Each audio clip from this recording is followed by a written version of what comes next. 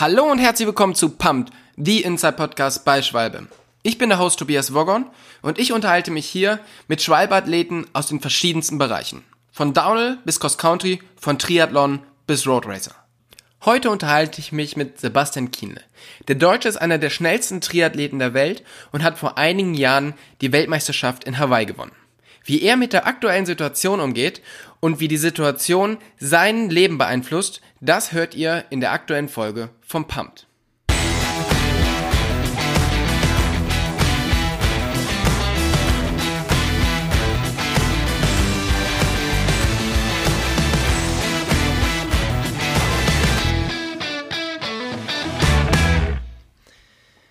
Sebastian, normalerweise bist du irgendwo in der Welt unterwegs und trainierst oder hast Wettkämpfe. Wo bist du denn jetzt zurzeit und wie geht es dir? Ja, wahrscheinlich wie fast 99,8% der Menschheit daheim.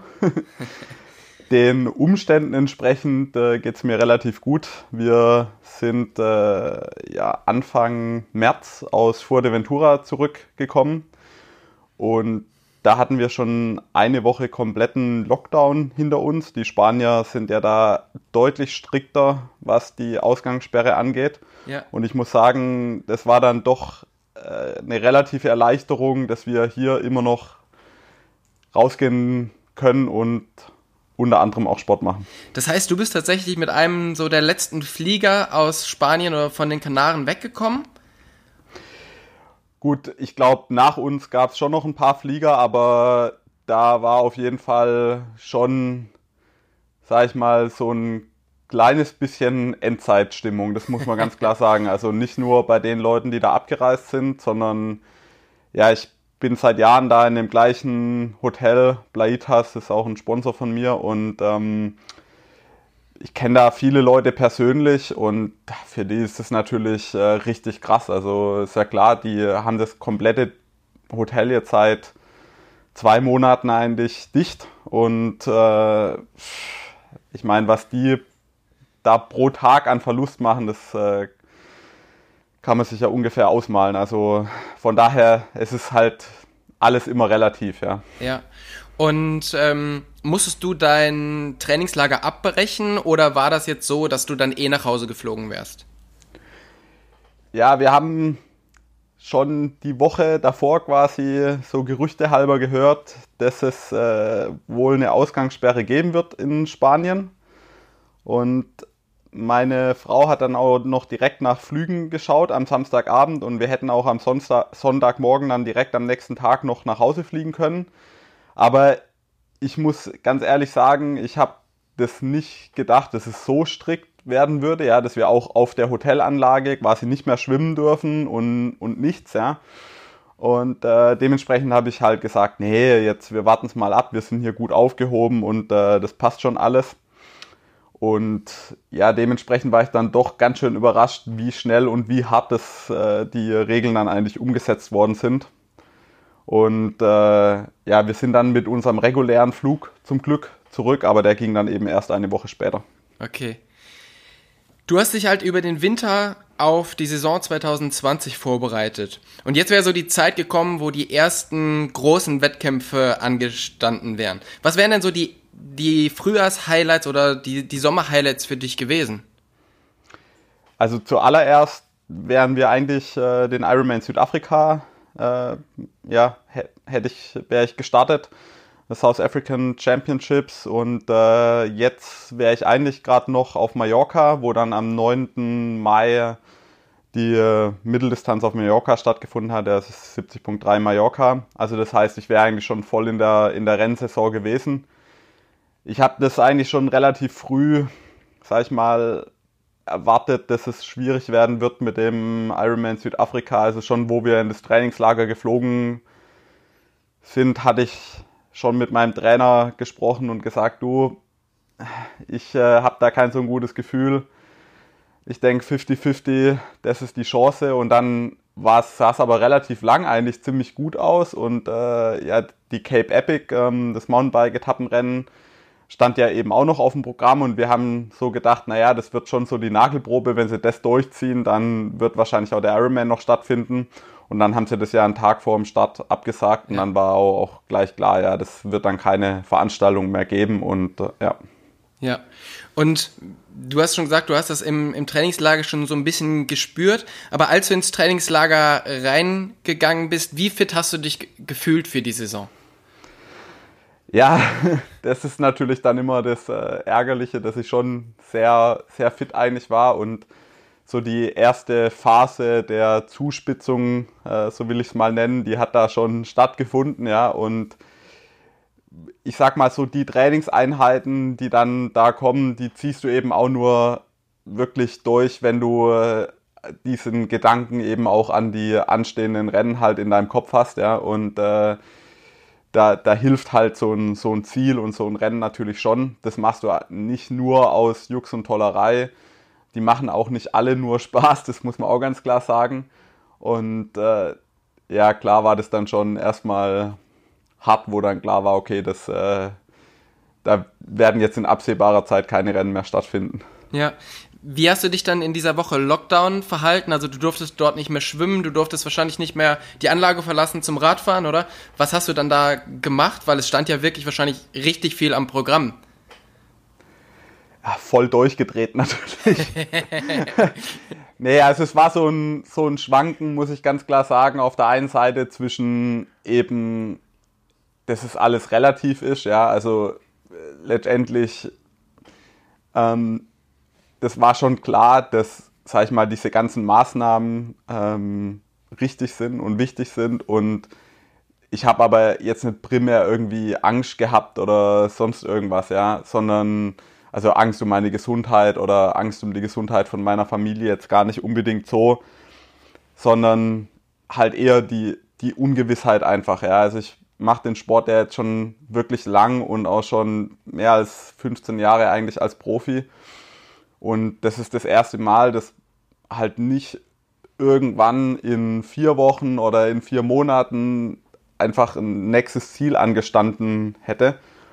Und das ist schon für mich war schon eine ganz neue Erfahrung. Aber gleichzeitig, dadurch, dass ich den Sport eben auch schon so lange mache, weiß ich halt um sehr, sehr viele Facetten von dem Sport. Und das Sport für mich auch immer schon Therapie war, Ventil war. Also das heißt, ich habe den Sport ja nicht nur bis jetzt gemacht, weil ich irgendwie Rennen gewinnen wollte oder ja, um Anerkennung zu haben oder wie auch immer, sondern auch um des Sportes willen, ja, einfach weil mir der Sport an sich Spaß macht und ich glaube, gerade in so einer Situation, es ist so schön, dass wir halt einfach rausgehen können, laufen können und ich glaube, ja, das hat mir da in der Woche auf jeden Fall auch geholfen, dass ich halt da was hatte, ja, also, dass ich halt, auch wenn es da jetzt in dem Sinn kein wirkliches Ziel gibt, aber ich glaube, eine Eigenschaft, die alle Athleten haben, die relativ weit oben stehen in der Weltspitze, ist eben auch diese Erfahrung zu haben, dass es immer wieder Phasen gibt, wo du vielleicht verletzt bist, wo es vielleicht nicht absehbar ist, dass du irgendein Ziel erreichen kannst oder wie auch immer und du bleibst eben halt trotzdem dran, es macht dir trotzdem Spaß und ja, dementsprechend, da war jetzt nicht so die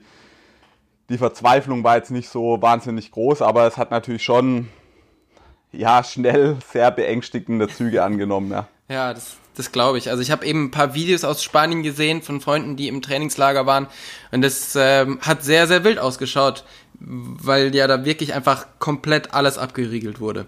So, jetzt befindest du dich in Deutschland und kannst ja zum Glück einfach rausgehen zum Radfahren und zum Laufen auch.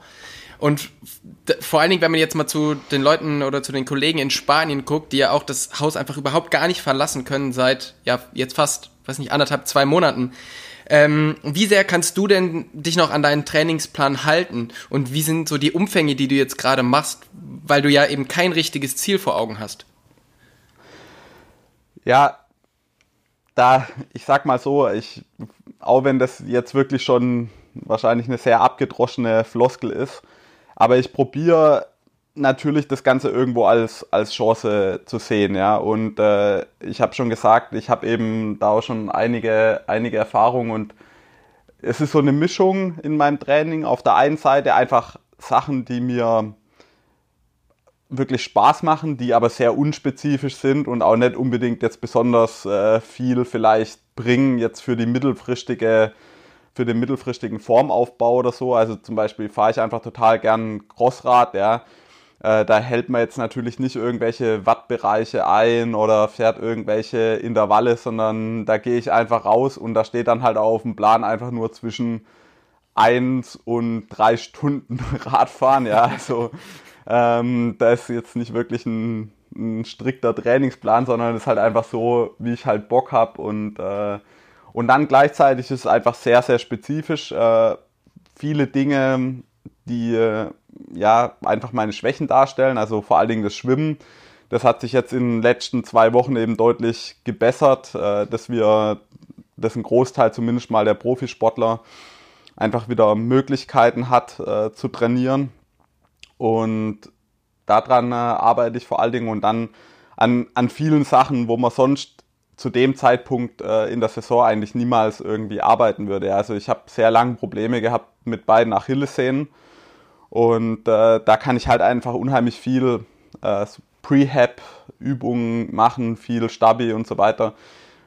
Und ich möchte einfach auf der einen Seite Spaß haben und auf der anderen Seite möglichst viel im Training machen, wo ich in einem halben Jahr oder in einem Jahr sagen kann, hey, zum Glück hast du die Phase genutzt und irgendwie was Sinnvolles gemacht. Aber gleichzeitig geht es natürlich vor allen Dingen primär erstmal darum, einfach keinen Scheiß zu bauen. Ja, also es gäbe jetzt nichts Dümmeres, wie sich irgendwie tierisch auf die Schnauze zu legen und irgendwie ein Krankenhausbett zu blockieren. Das ist das Erste. Ja.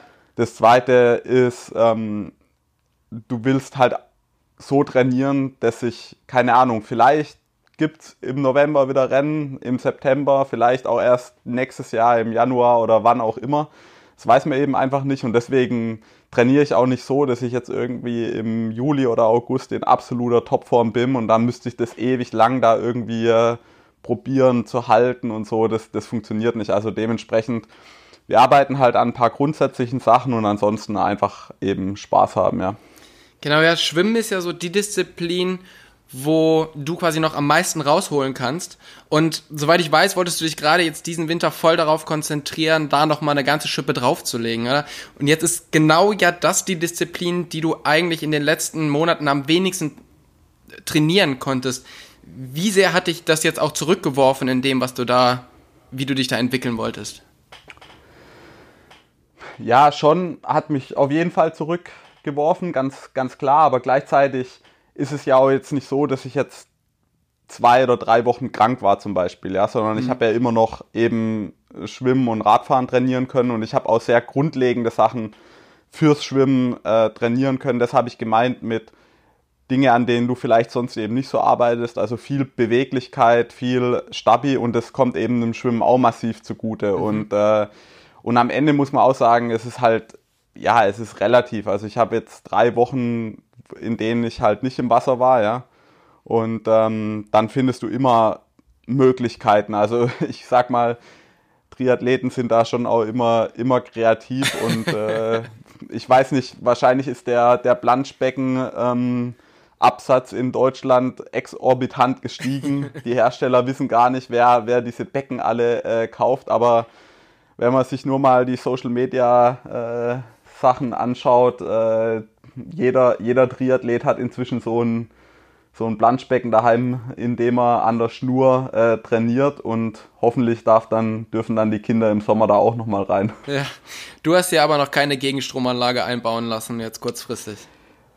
Nee, die habe ich zum Glück nicht gebraucht. Also wie gesagt, es gibt immer irgendjemand, der ganz überraschenderweise tatsächlich einen Pool im Garten hat. Ja. Ja, also dementsprechend, ich habe da zum Glück ein paar andere Wege auch noch gefunden, aber klar ist es nicht optimal und das, wie man es eben sonst gewohnt ist oder gewohnt war, aber letztendlich, ich sag mal, wenn du mir vor einem halben Jahr gesagt hättest, ey, wir regeln jetzt das einfach so, dass für 2 Monate niemand auf der ganzen Welt mehr schwimmen kann, dann hätte ich gesagt, bin ich dabei. Okay. 2020 wäre ein ganz spezielles Jahr gewesen, weil der Collins Cup stattgefunden hätte. Und da wärst du quasi zusammen mit Jan Frodeno im Team Europa gestartet. Wie sehr hast du dich schon darauf gefreut, mal nicht gegen Jan, sondern mit Jan anzutreten?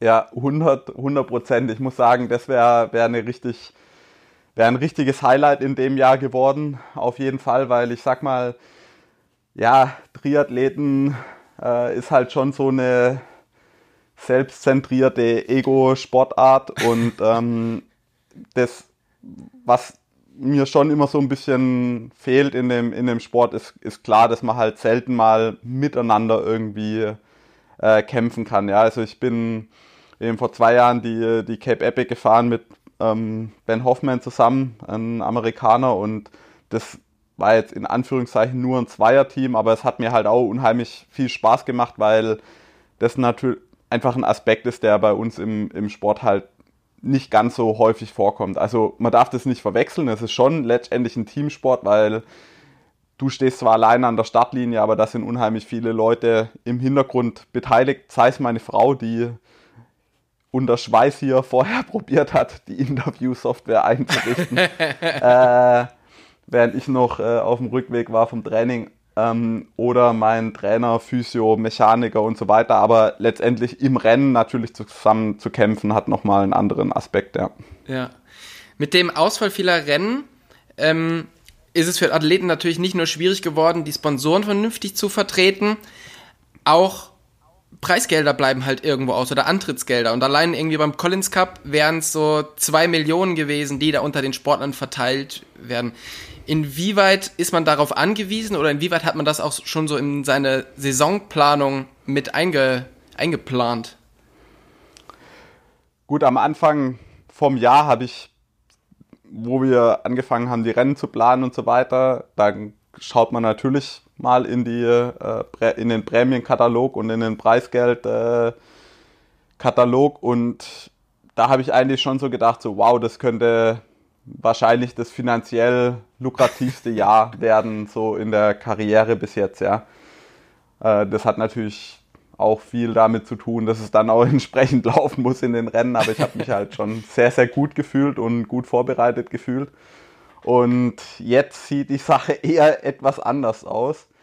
Aber auch da ist natürlich alles relativ. Also man kann sagen, bei mir ist es so, dass vielleicht ein Drittel von meinen Gesamteinkünften kommen aus Fixbeträgen von Sponsoren. Ein Drittel kommt einfach von Preisgeld und Antrittsgeldern und dann noch ein Drittel von Prämien von Sponsoren. Ja. Und damit ist klar, dass halt 2 Drittel von dem Gehalt letztendlich erstmal wegfallen. Mhm. Gleichzeitig ist es so, wir sind vor allen Dingen darauf angewiesen, dass es eben der Wirtschaft irgendwo gut geht, dass es natürlich auch den Spielern in unserer Industrie gut geht, ja, das ist ganz klar. Und wenn halt jetzt, sag ich mal, alle Radläden in Spanien und Italien zu haben, ja, dann und draußen nicht Rad gefahren werden kann, dann wird es einfach auch so sein, dass entsprechend weniger Reifen zum Beispiel verkauft werden.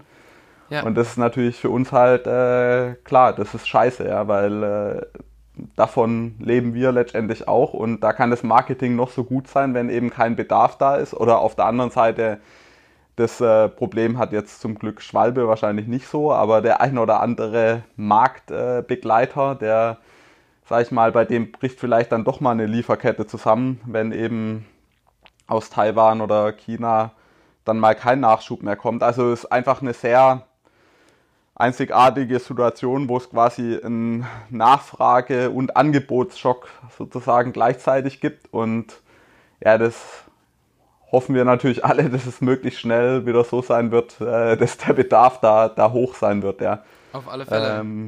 Ich mein, nicht primär, weil da irgendwie noch ein Euro oder ein anderer Euro bei mir davon abhängt, sondern ich denke, man sieht gerade jetzt, dass es halt kaum ein wichtigeres Gut gibt als die Gesundheit, das ist ganz klar. Und ich denke, inzwischen ist ja jeder so ein kleiner Hobby-Virologe inzwischen.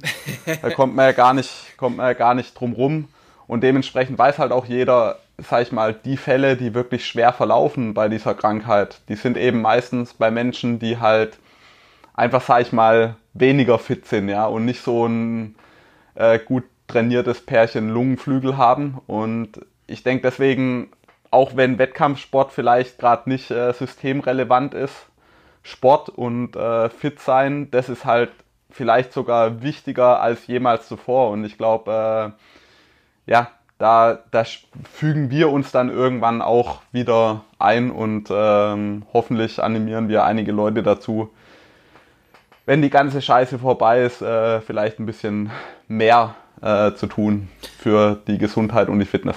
Auf alle Fälle. Ich weiß nicht, wie es bei euch ausschaut. Ich wohne hier direkt am Mainradweg in Bayern und da ist so viel los wie selten. Also hier werden tatsächlich Fahrräder rausgezogen, die wahrscheinlich auch schon seit 15 Jahren kein Licht mehr gesehen haben.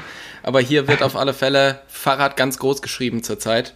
Und das hoffen wir natürlich, dass das auch danach vernünftig weitergeht, dass eben der Bedarf an neuen Sachen wächst oder eben so bleibt. Genau, da hast du schon recht. Fahrrad ist absolut dein Steckenpferd und das ist auch das beim Triathlon, was eigentlich so mit dem meisten Technik verbunden ist. Wie groß waren da so die Innovationen in den letzten Jahren? Was hat sich da getan?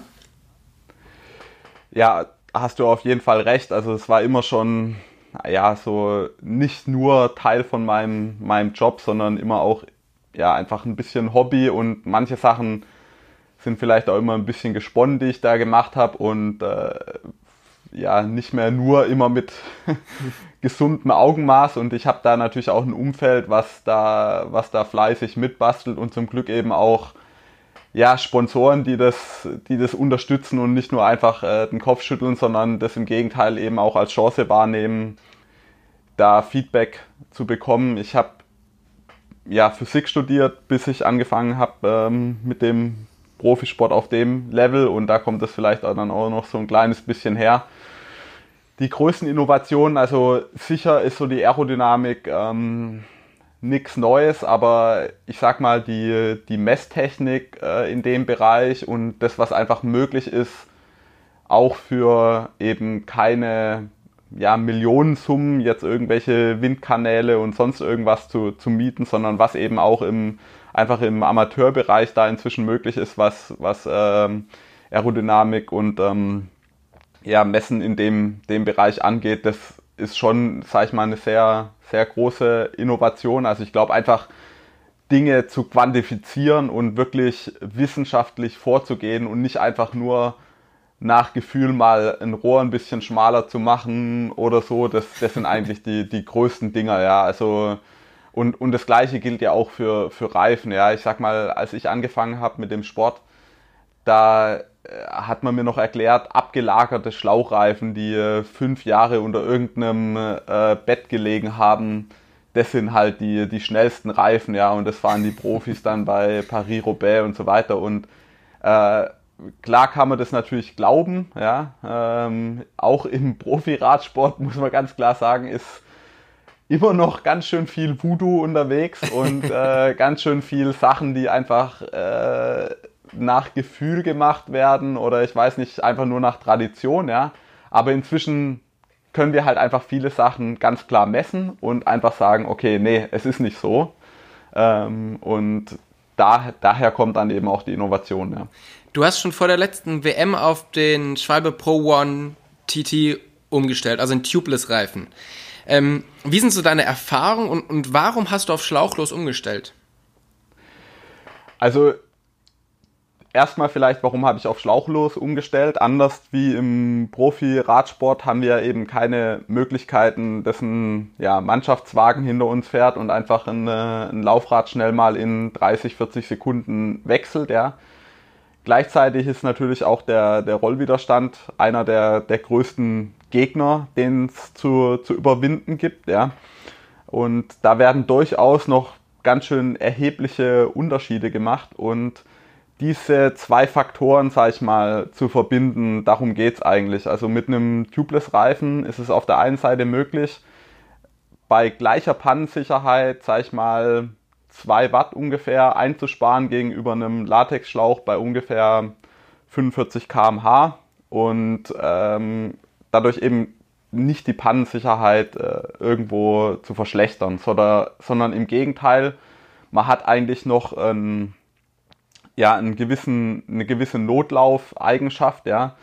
Wenn man eine richtige Milch fährt, dann kann man eben da zum Beispiel nochmal deutlich mehr ins Risiko gehen. Und auch das ist ein Aspekt, also einfach das System anpassbar zu machen an verschiedene Bedingungen. Ja. Also hat man zum Beispiel einen sehr, sehr sauberen Asphalt, dann kann man eben mit einem Tubeless-Reifen nochmal viel, viel mehr ans Limit gehen, wie mit einem normalen Drahtreifen und Schlauch.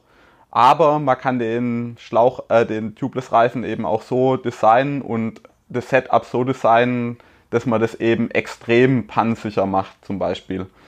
Und dazu, klar, kann man mit dem System noch ein kleines bisschen Gewicht sparen, das kommt auch noch dazu. Man kann es aber eben auch deutlich komfortabler gestalten. Also es gibt durchaus Rennen, wo der Asphalt wirklich sehr, sehr rau und nicht gerade so gut ist. Das ist nicht nur im Radsport so, sondern auch im Triathlon gibt es durchaus Strecken, wo der Asphalt entsprechend etwas holpriger ist und Komfort bedeutet immer auch Geschwindigkeit, also einfach einen niedrigeren Luftdruck zu fahren bei gleichem Rollwiderstand. Das ist ein Aspekt, weil man kann, gerade in der Aero-Position ist eben der Reifen eigentlich das Einzigste, was wirklich dämpft, in Anführungszeichen, zum Beispiel jetzt am Vorderrad. Ja. Und die Schläge, die man da über 180 Kilometer einsteckt, die sind halt schon gravierend und man hat eben dieses Abstimmungsfenster, das ist halt viel, viel größer wie bei einem normalen Reifen, ja. Und also beim normalen Drahtreifen. Ja. Und jetzt zu meinen Erfahrungen. Also ich muss ganz klar sagen, dass am Anfang habe ich wirklich geflucht bis zum geht nicht mehr, obwohl ich schlauchlos schon gewöhnt war, auch vom Mountainbike, hatte ich am Anfang wirklich massive Probleme mit dem Montieren, ja. Also das lag aber vor allen Dingen eigentlich daran, dass ich eben eine Prototypenfelge gefahren bin, die so noch nicht für Tubeless ausgelegt war, ja. Und das ist eigentlich so das größte Problem, glaube ich, am Anfang gewesen, was viele Leute auch vielleicht abgestreckt haben, dass es keine perfekte Normung gab, also dass wirklich jeder Reifen auch zu jeder Felge gepasst hat. Und das hat sich inzwischen, also schon innerhalb von dem einen Jahr halt so wahnsinnig gebessert. Also jetzt pumpe ich jeden Reifen ganz normal mit der Standpumpe auf, also kein Kompressor, keine Boosterflasche, keine Milchsauerei und ich nehme keinen Ersatzschlauch mehr mit, noch nicht mal eine CO2-Kartusche, weil ich einfach seit jetzt eigentlich einem Jahr im Training kein Platten mehr gehabt habe und das war davor eigentlich schon, ja, zumindest mal so ein Platten alle 2 Monate hast du eigentlich schon, weil ich fahre dann doch auch teilweise irgendwelche Drecks-Fuzinalsträßle, wie man bei uns im Schwabenland sagt. Das ist eigentlich so sind so die Erfahrungen und der große Vorteil. In Frankfurt zum Beispiel sind wir bewusst ein sehr, sehr hohes Risiko eingegangen, also beim Ironman Frankfurt European Championships, einen sehr, sehr schnellen Reifen gefahren, ohne Breaker, der halt nochmal, sag ich mal, 1,5 Watt schneller war. Und dann, dummerweise, bin ich tatsächlich eben über eine Glasscherbe drüber gefahren. Das bleibt eben gerade, wenn man durch Frankfurt City fährt, nicht unbedingt aus. Mhm. Aber es war tatsächlich so, dass eben es zwar erstmal einen Druckverlust gegeben hat, aber dann nach 300-400 Meter hat die Milch gedichtet. Das also braucht dann natürlich, gerade beim Rennradreifen, stellt sich dieses Kräftegleichgewicht dann eben und nicht unbedingt wie beim Mountainbike eben bei 1,5 Bar ein, sondern dann halt eben bei 5 Bar oder 4,5 Bar. Aber der Reifen ist dann halt immer noch absolut fahrbar und so konnte ich halt bis in die Wechselzone fahren und habe da eigentlich auf Jan Frodeno dann auch noch die komplette Lücke auf dem Rad zugefahren. Also da sieht man halt, was so ein Reifen dann auch für Reserven bietet, obwohl man wirklich sagen muss, dass es eigentlich so eine Wandstärke von einem Kondom hat, der Reifen. Du hast jetzt einen sehr, sehr technischen Hintergrund und bist du denn eher so der Typ, der alles neu ausprobiert oder gehst du eher so mit den Systemen, die haben jetzt so die letzten Jahre funktioniert und für dich ist es eher schwierig, dich an neue Sachen zu gewöhnen und dich auch auf neue Sachen einzustellen? Ein bisschen was von beiden. Also ich bin durchaus auch so ein Chaot, der einen Tag vorm Rennen dann noch irgendwas Neues ans Rad bauen muss, ja, weil das halt irgendwie mental dir nochmal ein halbes Prozent bringt, dass du halt glaubst, da sind jetzt noch irgendwelche Keramiklager drin oder eben halt irgendwelche Kleinigkeiten. Ich habe auch durchaus schon mal ein Rennen total verholzt, weil ich irgendwie einen Tag vorm Rennen gemeint habe, ich muss noch einen anderen Sattel ans Rad bauen oder sowas. Also solchen Blödsinn, das habe ich alles auch schon hinter mir und ich glaube, das kann ich mir auch nicht komplett irgendwo abgewöhnen. Gleichzeitig weiß ich halt inzwischen schon so, du solltest vor wichtigen Rennen nicht mehr alles irgendwie über den Haufen werfen, ja, und dann probieren wir schon relativ früh festzulegen, was wir eben machen, ja. Wichtig ist, so wie ich das schon bei dem Reifen gesagt habe, eigentlich immer nur, dass man die Entscheidung halt bewusst trifft und sich halt jeweils immer bewusst ist, okay, das ist ein Risiko, aber das Risiko, das gehe ich bewusst ein. Und wenn es dann eben schief geht, dann weiß ich, okay, das ist nichts, worüber ich mir keine Gedanken gemacht hatte, weil für mich gibt der einzigste Fehler ist eigentlich immer nur, ich habe nicht dran gedacht und dann passiert irgendein Mist, ja. Also ich mache da nicht eine Mene Miste und ziehe dann irgendeinen Reifen aus der Kiste, sondern wir überlegen uns dann schon sehr, sehr genau, was macht jetzt Sinn und macht es Sinn, ein Risiko einzugehen oder wollen wir da eher lieber kein Risiko eingehen und ich glaube, darauf kommt es an, ja. Du bist jetzt du hast gesagt, circa 15 Jahren Profi und in so einem normalen Jahr bist du 240 Tage unterwegs. Jetzt bist du schon eine ganze Ecke zu Hause. Wie kommst du damit klar? Weil du bist es ja gar nicht gewohnt, so lange an einem Ort zu sein. Ja, das stimmt. Also ich muss aber allerdings sagen, ich komme damit eigentlich sehr gut klar. Ich glaube, dass Triathleten da allgemein sowieso vielleicht einfacher damit klarkommen. Vor allen Dingen im Profibereich sind wir sowieso immer schon die asoziale Randgruppe gewesen. Also was ich damit sagen will, ist einfach, dadurch, dass ich in der Vergangenheit eben so viel unterwegs war, ist es eben einfach so, dass jetzt auch irgendwelche Freunde oder so hier gar nichts erwarten. Ja? Also ich habe jetzt kein Problem hier das Social Distancing voll umzusetzen, weil die meisten Menschen haben sich sowieso abgewöhnt, mich irgendwie zu sehen oder sehen zu wollen oder wie auch immer. Ja? Also dementsprechend, da tue ich mir überhaupt nicht schwer und jetzt so, also ich vermisse das Reisen schon unheimlich, das muss ich ganz klar sagen. Gleichzeitig ist es aber auch mal einfach wirklich schön. Ich merke, wie sehr mich das auch mal entspannt, einfach wirklich lange Zeit an einem Ort einfach zu sein, ja. Und da kommt man vielleicht auch mal eher zur Ruhe und ich will das jetzt nicht. Ich freue mich schon, wenn es dann vielleicht irgendwann mal wieder losgeht, das ist ganz klar. Aber ja, also ich muss sagen, generell war es auch immer schon so, wenn ich von diesen ganzen Trips zurückgekommen bin, muss ich auch immer sagen, dass mir bei uns daheim eigentlich schon ganz gut gefällt und das in unserem Land, auch weil, wenn alle immer ständig irgendwas zu jammern haben, das scheint generell eine sehr deutsche Eigenschaft zu sein, geht es uns allen ziemlich gut und dementsprechend muss ich ganz klar sagen, also ich kann mir jetzt nicht vorstellen, dass es irgendwie gerade einen Platz gäbe, an dem ich lieber wäre. Ja. Das Interessante ist ja tatsächlich, also so geht's mir auf alle Fälle, umso mehr du reist, umso mehr lernst du eigentlich Deutschland zu schätzen, oder? Weil 100%. Ebenso wie du jetzt auch gerade gesagt hast. Ja, man sagt ja, traveling doesn't only give you a new perspective on the world, but it also gives you a new perspective on home.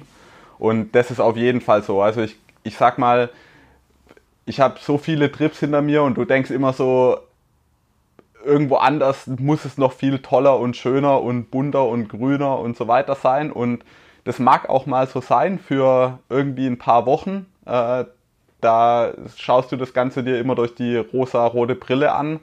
Aber dann, das ist vielleicht auch das Schöne bei uns im Sport, wir sehen jetzt nicht nur Flughafen, Hotel, Wettkampfstätte und dann geht's wieder zurück, sondern meistens sind wir tatsächlich ja wirklich, ja, zumindest mal 10, 12 Tage an dem Wettkampfort oder ja, noch länger. Ich wohne auch oft bei Homestays und habe dann wirklich auch da einen sehr guten Kontakt zu den Menschen da in dem Land und ja, ganz klar, wie du sagst, also da ist schon so, dass es uns sehr gut geht, und ich will nicht sagen, wir leben im besten Land der Welt, das überlassen wir anderen Leuten, aber es ist schon nicht ganz so verkehrt alles, ja.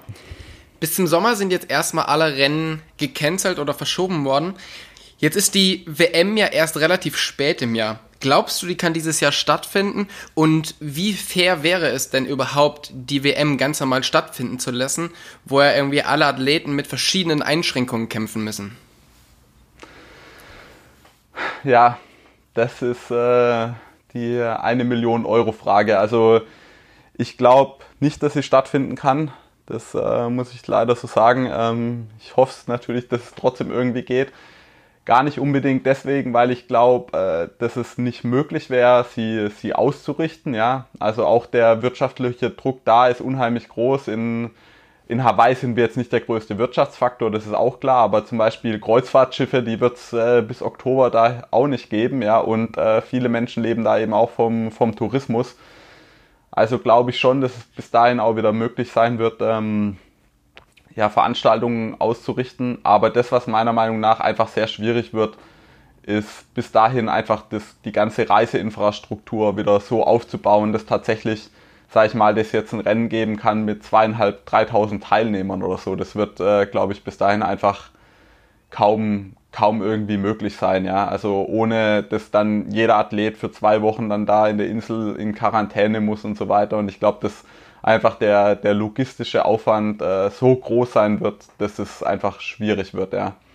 Ja. Rennen in Europa wird es meiner Meinung nach eher geben, weil einfach die USA bei der ganzen Sache nach meiner Einschätzung ein bisschen hinterherhinken, ja, und einfach da wahrscheinlich im Moment gerade nicht ganz so hart die Handbremse gezogen wird, wie das bei uns der Fall war, und dementsprechend werden die halt auch deutlich länger brauchen, bis die ganze Sache zum Stillstand kommt. Was die Fairness angeht, das ist ja auch immer so eine große Frage, auch was jetzt, sag ich mal, Olympia angeht. Da muss ich sagen, schlagen so ein bisschen 2 Herzen in meiner Brust. Auf der einen Seite war es nie fair, ja, also die, sag ich mal, eine internationale Chancengleichheit, das ist eine Illusion. Also es gab schon immer Länder, die bessere Möglichkeiten hatten, bessere Trainingsstätten und so weiter, wo die Sportler finanziell viel stärker ausgerüstet waren. Also unterschiedliche Programme, nehmen wir mal Großbritannien vor den Olympischen Spielen in London. Da war eben einfach Goldmedaille Staatsressort, und wenn ein Staat eben entschließt, so viel Geld in den Sport zu buttern, dann geht es ja eben genau darum, sich Vorteile zu verschaffen gegenüber anderen Ländern, und unser ganzer Sport fußt immer darauf, einen Vorteil zu finden, den jemand anders nicht hat. Ja? Also darauf basiert unser Sport. Das ist die Idee von Wettkampf. Ja? Also da geht es nicht nur darum, wer am Tag X der Beste ist, sondern wer davor sich das beste Umfeld geschaffen hat und so weiter. Ja? Das ist die eine Seite, aber die andere Seite ist natürlich, dass es inzwischen so asymmetrisch verteilt ist, die Möglichkeiten. Also nehmen wir jetzt mal gerade nur unsere Nachbarländer, also zumindest mal ein Nachbarland, Italien, dann ist es einfach völlig illusorisch zu sagen, ja, die Leute, die ja jetzt über 2 Monate jetzt alle nur drinnen Rad fahren konnten, müssen dann nachher antreten gegen Leute, die eben jetzt in Deutschland die ganze Zeit so trainieren konnten, wie sie eigentlich gewohnt sind. Und ja, das macht die ganze Sache ganz auf jeden Fall irgendwie nicht ganz fair. Aber ich denke, anfangen muss man trotzdem irgendwann. Ich meine, man kann ja dann nicht sagen, okay, wir warten dann nochmal ein halbes Jahr, bis sich diese Vor- und Nachteile irgendwie wieder ausgeglichen haben, oder wir sperren jetzt alle Leute, die in Österreich leben, nochmal für 4 Wochen ein, weil die in Spanien ja auch nicht trainieren können oder so. Also von daher, das ist eine Illusion. Also von daher glaube ich, das als Argument anzuführen, dass es keine Rennen geben sollte, ist, glaube ich, ja, das funktioniert nicht. Ja, sind wir gespannt, wie sich da entwickelt. Du bist eben nicht nur auf dem Triathlon-Bike unterwegs, sondern du hast schon gesagt, du bist das Cup Epic gefahren, also auch immer mal wieder mit dem Mountainbike unterwegs. Reizt es dich sehr, aufs Mountainbike zu steigen? Extrem. Also ich wäre, manchmal denke ich mir, ich wäre eigentlich viel lieber Mountainbiker geworden wie Triathlet. Unser Sport ist halt, sag ich mal, in abschnittsweise schon sehr langweilig, das kann man schon so sagen. Ich bin auch ein unheimlicher Fan, ich schaue mir eigentlich alles im Mountainbike-Bereich an, egal ob das Downhill-Weltcup ist, Cross-Country oder auch einfach Slopestyle, wie auch immer. Also das finde ich eigentlich alles cool und ich sag mal, nach dem Beendigen meiner Profi-Sportkarriere kann ich mir durchaus vorstellen, auch mal irgendwie mal noch ein Jahr Enduro World Series zu fahren oder so. Wobei ich sagen muss, dass meine Selbstwahrnehmung, was meine eigenen technischen Fähigkeiten auf dem Bike angeht, glaube ich, sehr weit von dem differieren, was wirklich nötig wäre, um da überhaupt nur ansatzweise mitfahren zu können. Also da ist noch ein Haufen Arbeit vor mir. Aber ja, da hätte ich schon Lust drauf. Ja, aber vielleicht tut sich da ja dann tatsächlich nach der Triathlon-Karriere noch so eine zweite Karriere auf. Weil Fitness hast du wahrscheinlich genug dann. Ja, aber die allein langt nicht. Also mit Fitness gewinnt man da keine Rennen und die Jungs, die sind auch alle ziemlich fit. Also wenn, dann wäre es wirklich tatsächlich rein zum Spaß und also weil ich einfach es anziehend finde und ich da nochmal Lust drauf hätte. Und man muss ja auch irgendwie abtrainieren, in Anführungszeichen. Genau. So, wenn alles wieder offen ist, was ist denn das Rennen, auf das du dich am meisten freust? Klar wäre es eigentlich die Weltmeisterschaften auf Hawaii. Aber bis dahin haben wir ja schon drüber gesprochen, glaube ich jetzt nicht unbedingt, dass alles wieder offen ist. Also bei der Ausstrahlung von Pump Podcast wird schon verkündet worden sein, dass es noch eine PTO, also Professional Triathlon Organization WM geben wird im Anfang Dezember in Daytona.